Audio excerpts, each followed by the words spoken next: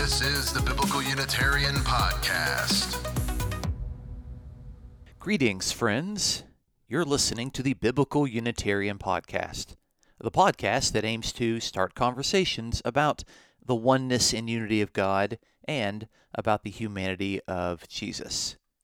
This is episode 143, entitled, Who is the True God Revealed in John's Apocalypse?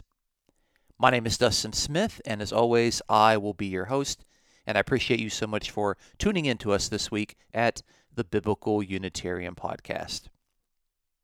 The book of Revelation is a polarizing book within the Christian Scriptures. One tends to find one of two different extremes when it comes to Christian attitudes on the book of Revelation. Either readers are too frightened and scared of its contents, that the book is completely ignored in preaching and personal discipleship, or self-proclaimed prophecy experts make the book of Revelation into the most important document in their theology. I respectfully suggest that both of these extreme positions need to be avoided. The book of Revelation brought direction as well as comfort to its original readers, and the book continues to sustain persecuted believing communities of faith even to this day. In this week's episode of the Biblical Unitarian Podcast, we will begin to examine the contents of the book of Revelation to see what it has to say about God, Christ, and their relationship. In particular, we will begin to look at the person of God in this episode.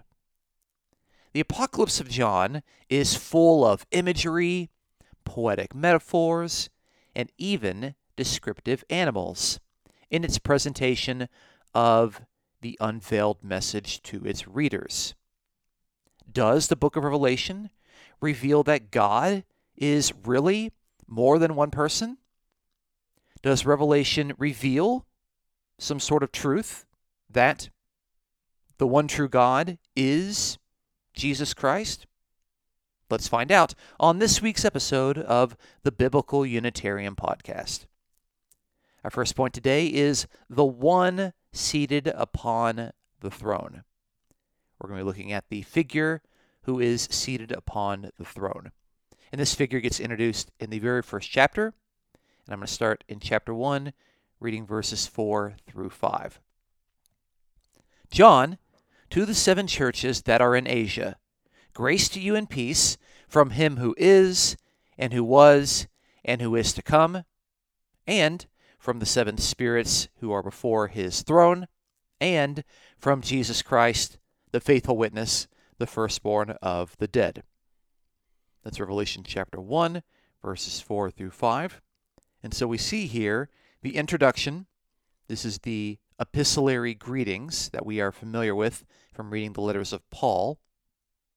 And we have grace and peace from him who is, and who was, and who is to come. But we also learn that the 7 spirits are before his throne.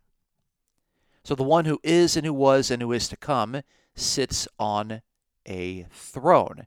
He is the one seated upon the throne, and it's pretty clear to see that he is distinguished from Jesus Christ, the faithful witness, the firstborn of the dead. So Jesus Christ is not him who is, and who was, and who is to come, that is seated upon the throne. Jesus is distinguished from that particular figure. Now, throne is a major theme in the book of Revelation. So it is rather significant that the true God is so frequently portrayed as the one seated upon the throne. The Greek noun thronos appears 47 times in the book of Revelation, which is more than any other book in the Bible. And Revelation's frequency is actually 21% of all of the biblical occurrences. In Revelation chapter 4, John is taken within a prophetic trance to see the heavenly throne room of God. And this chapter emphasizes how God is the center of the created universe. Within Revelation, this particular chapter, chapter 4, uses the noun thronos 14 times, which is the largest concentration of this noun in any chapter of the Bible, Revelation included. What most readers miss in a reading of this chapter is the way in which God is described. The noun theos, the Greek noun for God, only appears 3 times in this chapter. But God is described as the one who is seated upon the throne far more frequently. Said another way, the one who is seated upon the throne is the most frequent way that God is described in Revelation chapter 4. Let's look at some of these references and see what we can learn about this true God. We'll look in chapter 4 and verse 2, which says, "Immediately I was in the Spirit, and behold, a throne was standing in heaven, and one sitting upon the throne." That's Revelation chapter 4 and verse 2.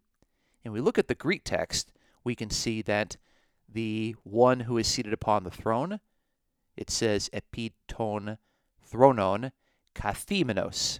And so we have the verb there, which is singular. There is one person who is actively sitting upon the throne. Let's look at the next verse, chapter 4 and verse 3. "And he who was sitting was like a jasper stone and a sardius in appearance." That's Revelation 4 and verse 3. And there again we have in Greek, o kathimenos, the one who was sitting, the one person who was sitting. There is only one person described in this passage as the one who is enthroned. In chapter 4 and verse 9, a little bit later, we read, "And when the living creatures give glory and honor and thanks to him who sits on the throne, to him who lives forever and ever." That's chapter 4 and verse 9. And in Greek we have to kathemeno, epi to throno, to zonti, is tous aeonas, ton aeonion. And again, by looking at the Greek text there, we can see that it is one person who is sitting upon the throne. The one person who lives forever and ever. To him who is living into the ages of the ages.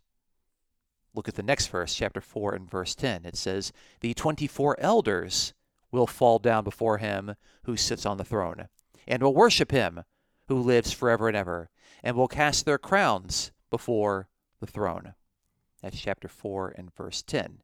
And again, when we look at the Greek text, we can see that this is one single person who is sitting upon the throne. We have in Greek, enopion tu kathemenu epi tu thronu ke proskenisusin to zonti is tous aeonas ton aeonon. Before the one who is seated upon the throne. It is one person. We have a singular article there. We have a singular verb there. They are worshiping the one person who is living into the ages of the ages. And what did they say to him in chapter 4 and verse 11? "Worthy are you, our Lord and our God." And so we can see there we have in Greek axios e, o kyrios, ke o theos imon. Worthy are you, which is singular. Second person singular. And that singular person is the Lord and the God of us. One person. Worthy are you. Second person singular. Why? Why is God worthy? Later in the verse, chapter 4 and verse 11, it says, "For you created all things." And it's hard to get this emphasis in English, especially in a printed text, but in Greek, there is an emphasis that's there because we have ot, si, ektisas, ta panta. And what that means for those that aren't Greek readers, when we actually have the pronoun prior to a verb, it's there for emphasis. There is a personal pronoun there prior to a verb. David Allen Black's Greek grammar helpfully notes that, quote, personal pronouns are used in the nominative case only when emphasis is intended. Page 67 through 68. So Black's Greek grammar helpfully reminds us that this particular passage, chapter 4 and verse 11, is putting emphasis on the fact that you created all things. You, the one person, created all things. It's not just you created all things. It's you, the one person, created all things. And for readers, the important point for us to walk away with is that since the 24 elders who are promoting this worship represent the priestly people of God, this call to worship is a summons for readers to participate in this chorus, and for the readers to collectively recognize that God alone is the creator. One single person is the person who created all things, not two or three persons. The one who is seated upon the throne is the sole, undivided creator.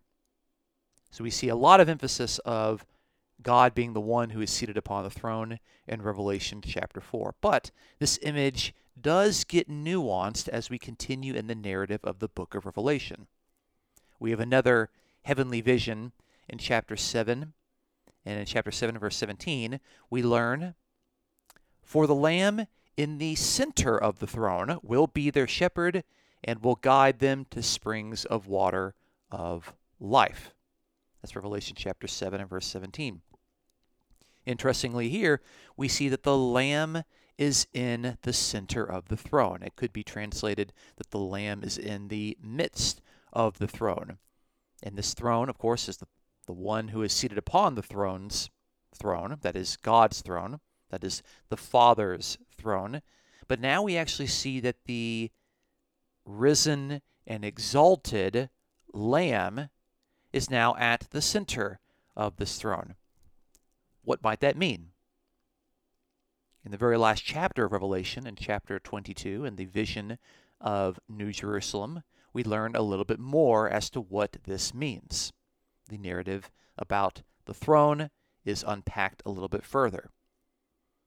In chapter 22 and verse 1, we read, "Then he showed me a river of the water of life, clear as crystal, coming from the throne of God and of the Lamb." Then we look at verse 3. It says, "There will no longer be any curse, and the throne of God and of the Lamb will be in it." That's Revelation 22, verses 1 and 3. And in these last occurrences of the phrase, "the one who is seated upon the throne," we learn that it is the throne of God and of the Lamb. It's a single throne. And now the Lamb has been invited to share in God's rulership, God's dominion. The one who is seated upon the throne indicates an image of one who is ruling, one who is in charge, one who is in control. And by the end of Revelation, we learn that that privilege and that prerogative has been shared with the exalted Jesus. Jesus is now, in this image, sharing that throne with the Father, with God. And yet there's still that one person who is seated upon the throne, but now he has shared his rulership with Jesus. It is much like what we see at the end of Matthew chapter 28, where Jesus says that all authority in heaven and on earth has been given to me. This authority to rule has been shared with the risen Jesus. And so now the imagery to express that both God and Jesus are ruling is the image of the throne of God and of the Lamb. Let's move on to our second point. The second point today is the God of Jesus. Yes, you heard it here. Jesus has a God. And you didn't need the book of Revelation to tell you that. You can see that in the Gospels, and you can see that in the writings of Paul. But you can especially see it here in the book of Revelation. The passage we'll look at to begin this section will begin with chapter 1, verses 5 through 6, which talks about Jesus Christ, the faithful witness, the firstborn of the dead, and the ruler of the kings of the earth. To him who loves us and released us from our sins by his blood, and he has made us to be a kingdom, priest to his God and Father. That's Revelation chapter 1, verses 5 through 6, which describes Jesus Christ and how he has made us, he has made readers, into a kingdom and also into priest to his God and Father. That means that Jesus has a God, and this God is the Father. God is described as the Father, and it is the God of Jesus and the Father of Jesus. And this is very striking because Revelation is depicting the risen and exalted Jesus, the one who has been invited to share in God's rulership and dominion. Nevertheless, this Jesus still has a God above him, and that God is described as the Father. Now in chapter 3 and verse 2, we see a little bit more about the God of Jesus, where Jesus himself says, "Wake up and strengthen the things that remain, which were about to die, for I have not found your deeds completed in the sight of my God." That's Revelation 3 and verse 2. Jesus claims to have a God. He has a God above him. Thereby, Jesus is subordinate to this God. And if that wasn't clear enough, Jesus describes God as his God 4 times in Revelation chapter 3 and verse 12. And this passage reads, "He who overcomes, I will make him a pillar in the temple of my God, and he will not go out from it any more. And I will write on him the name of my God, and the name of the city of my God, the New Jerusalem, which comes down out of heaven from my God." That's Revelation chapter 3 and verse 12, where Jesus claims to have a God 4 times. And so it's very clear that the one who is seated upon the throne, who is described as the Father, is the God of Jesus. He's also the Father of Jesus. And Jesus himself admits out of his own mouth 5 times that he has a God. So however exalted the book of Revelation is going to depict Jesus, he is not exalted to the point to where he is now this God who is seated upon the throne. The one who is seated upon the throne is the God of Jesus, and they are clearly distinguished throughout the book of Revelation. This moves us to our third and final point. Point number 3 is the true God over all. So not only Jesus is depicted as having a God, there are multiple people in the book of Revelation that are described as possessing a God. Let's look at this passage we've already looked at earlier in our section, but just to make the point about the God of the readers. In chapter 4, verses 10 through 11, it says, "The 24 elders will fall down before him who sits on the throne, and will worship him who lives forever and ever, and will cast their crowns before the throne, saying, 'Worthy are you, our Lord and our God, to receive glory and honor and power, for you created all things, and because of your will they were and were created.'" It's Revelation chapter 4, verses 10 through 11. To where the 24 elders, which I described earlier as a representation, a poetic image of the people of God, who are represented as priests, they describe God as our God. So clearly, the true God is the God of the intended readers, who are functioning as holy priests. Let's look at our next passage, chapter 5, starting in verse 8. It says, "The 4 living creatures and the 24 elders fell down before the Lamb, each one holding a harp and golden bowls full of incense, which are the prayers of the saints. And they, the 4 living creatures and the 24 elders, sang a new song, saying, Worthy are you to take the book and to break its seals, for you were slain and purchased for God with your blood men from every tribe and tongue and people and nation. You have made them to be a kingdom and priest to our God. That's Revelation chapter 5, verses 8 through 10. To where we now have the 4 living creatures in addition to the 24 elders claiming that God is their God, and they also acknowledge the worthiness of the Lamb. By acknowledging the worthiness of the Lamb, they clearly distinguish the Lamb from our God. You, Jesus, have made them to be a kingdom and priest to our God. And the death of Jesus purchased for God with Jesus' blood people from every tribe, tongue, people, and nation. So in this passage we have the 4 living creatures, which represent created life and living things, in addition to the 24 priestly elders, all acknowledging that they have a God above them. You have made them to be a kingdom and priest to our God. The next passage is in chapter 7, starting in verse 9, where John tells us that after these things I looked, and behold, a great multitude, which no one could count, from every nation and all tribes and peoples and tongues, standing before the throne and before the Lamb, clothed in white robes, and palm branches were in their hands, and they cry out with a loud voice, saying, Salvation to our God, who sits on the throne, and to the Lamb. So Revelation chapter 7, verses 9 through 10.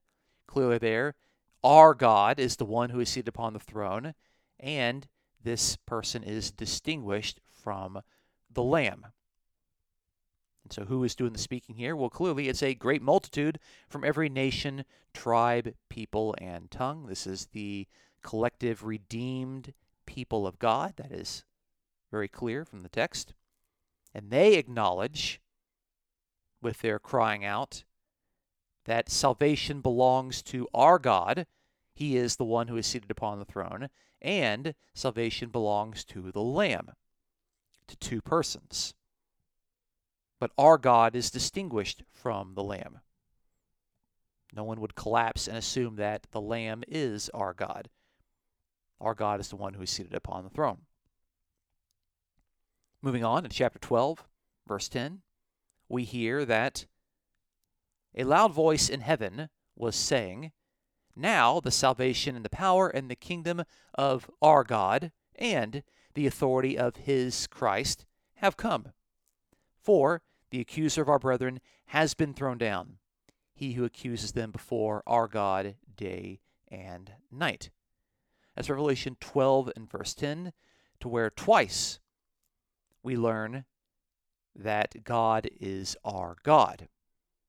It describes the kingdom of our God and also the authority of his Christ, his anointed one, his anointed king. Jesus is the anointed Christ of our God. They are distinguished. They are not confused. Christ is not our God. Our God has an anointed person. And who is saying this? Well, it's a heavenly voice, likely an angelic voice, but it's very clear here that it's an authoritative voice. It's speaking from heaven. It's speaking on behalf of God's authority. And this heavenly voice indicates that he has a God, and he mentions this 2 times. When we get to chapter 21, towards the end of the book of Revelation, we actually have God himself speaking and talking how he is the God of the intended reader. In chapter 21, verse 5, it says, And he who sits on the throne said, Behold, I am making all things new. And he said, Write, for these words are faithful and true. Then he said to me, "It is done. I am the Alpha and the Omega, the beginning and the end. I will give to the one who thirsts from the springs of water of life without cost. He who overcomes will inherit these things, and I will be his God, and he will be my son." That's Revelation 21, verses 5 through 7. And so we here have the one who is seated upon the throne promising the faithful, conquering reader that the reader will inherit these things, and they will have a specific relationship with God. God says that I will be his God, and that this reader will be God's child. So it's God himself speaking and acknowledging that he is the God of the intended reader. Now, my particular translation says that I will be his God, but in the Greek it is K esome afto theos. And I will be God to him. It gets translated as his God, but I will be God to him is a little bit more accurate. But the point is nevertheless the same. God himself claims that he will be the God of the intended reader. So, in conclusion, we have observed that the book of Revelation, true to its name, reveals many truths about the true God and his position within the created universe. Despite the fact that Revelation utilizes a variety of images, metaphors, and animals to convey its message to its readers, the depiction of God's identity is nevertheless clear and easily discernible. We first noted that God's most common designation within the Apocalypse of John is that he is the one seated upon the throne. This image conveys to readers that God is in control and that he is exercising his just rule from heaven. More important to the discussion, the one seated upon the throne is always, without exception, depicted as a single person. There is no hint of plurality within this God who sits upon the throne. The throne room vision depicts a scene of worship where readers are told that God alone created all things. And this expression unambiguously portrays the act of creation as coming from one single person. As the narrative of Revelation continues, readers begin to see that the one who is seated upon the throne has exalted the Lamb to share in God's redemptive reign. Revelation chapter 7 depicts the risen and exalted Jesus at the center of the throne.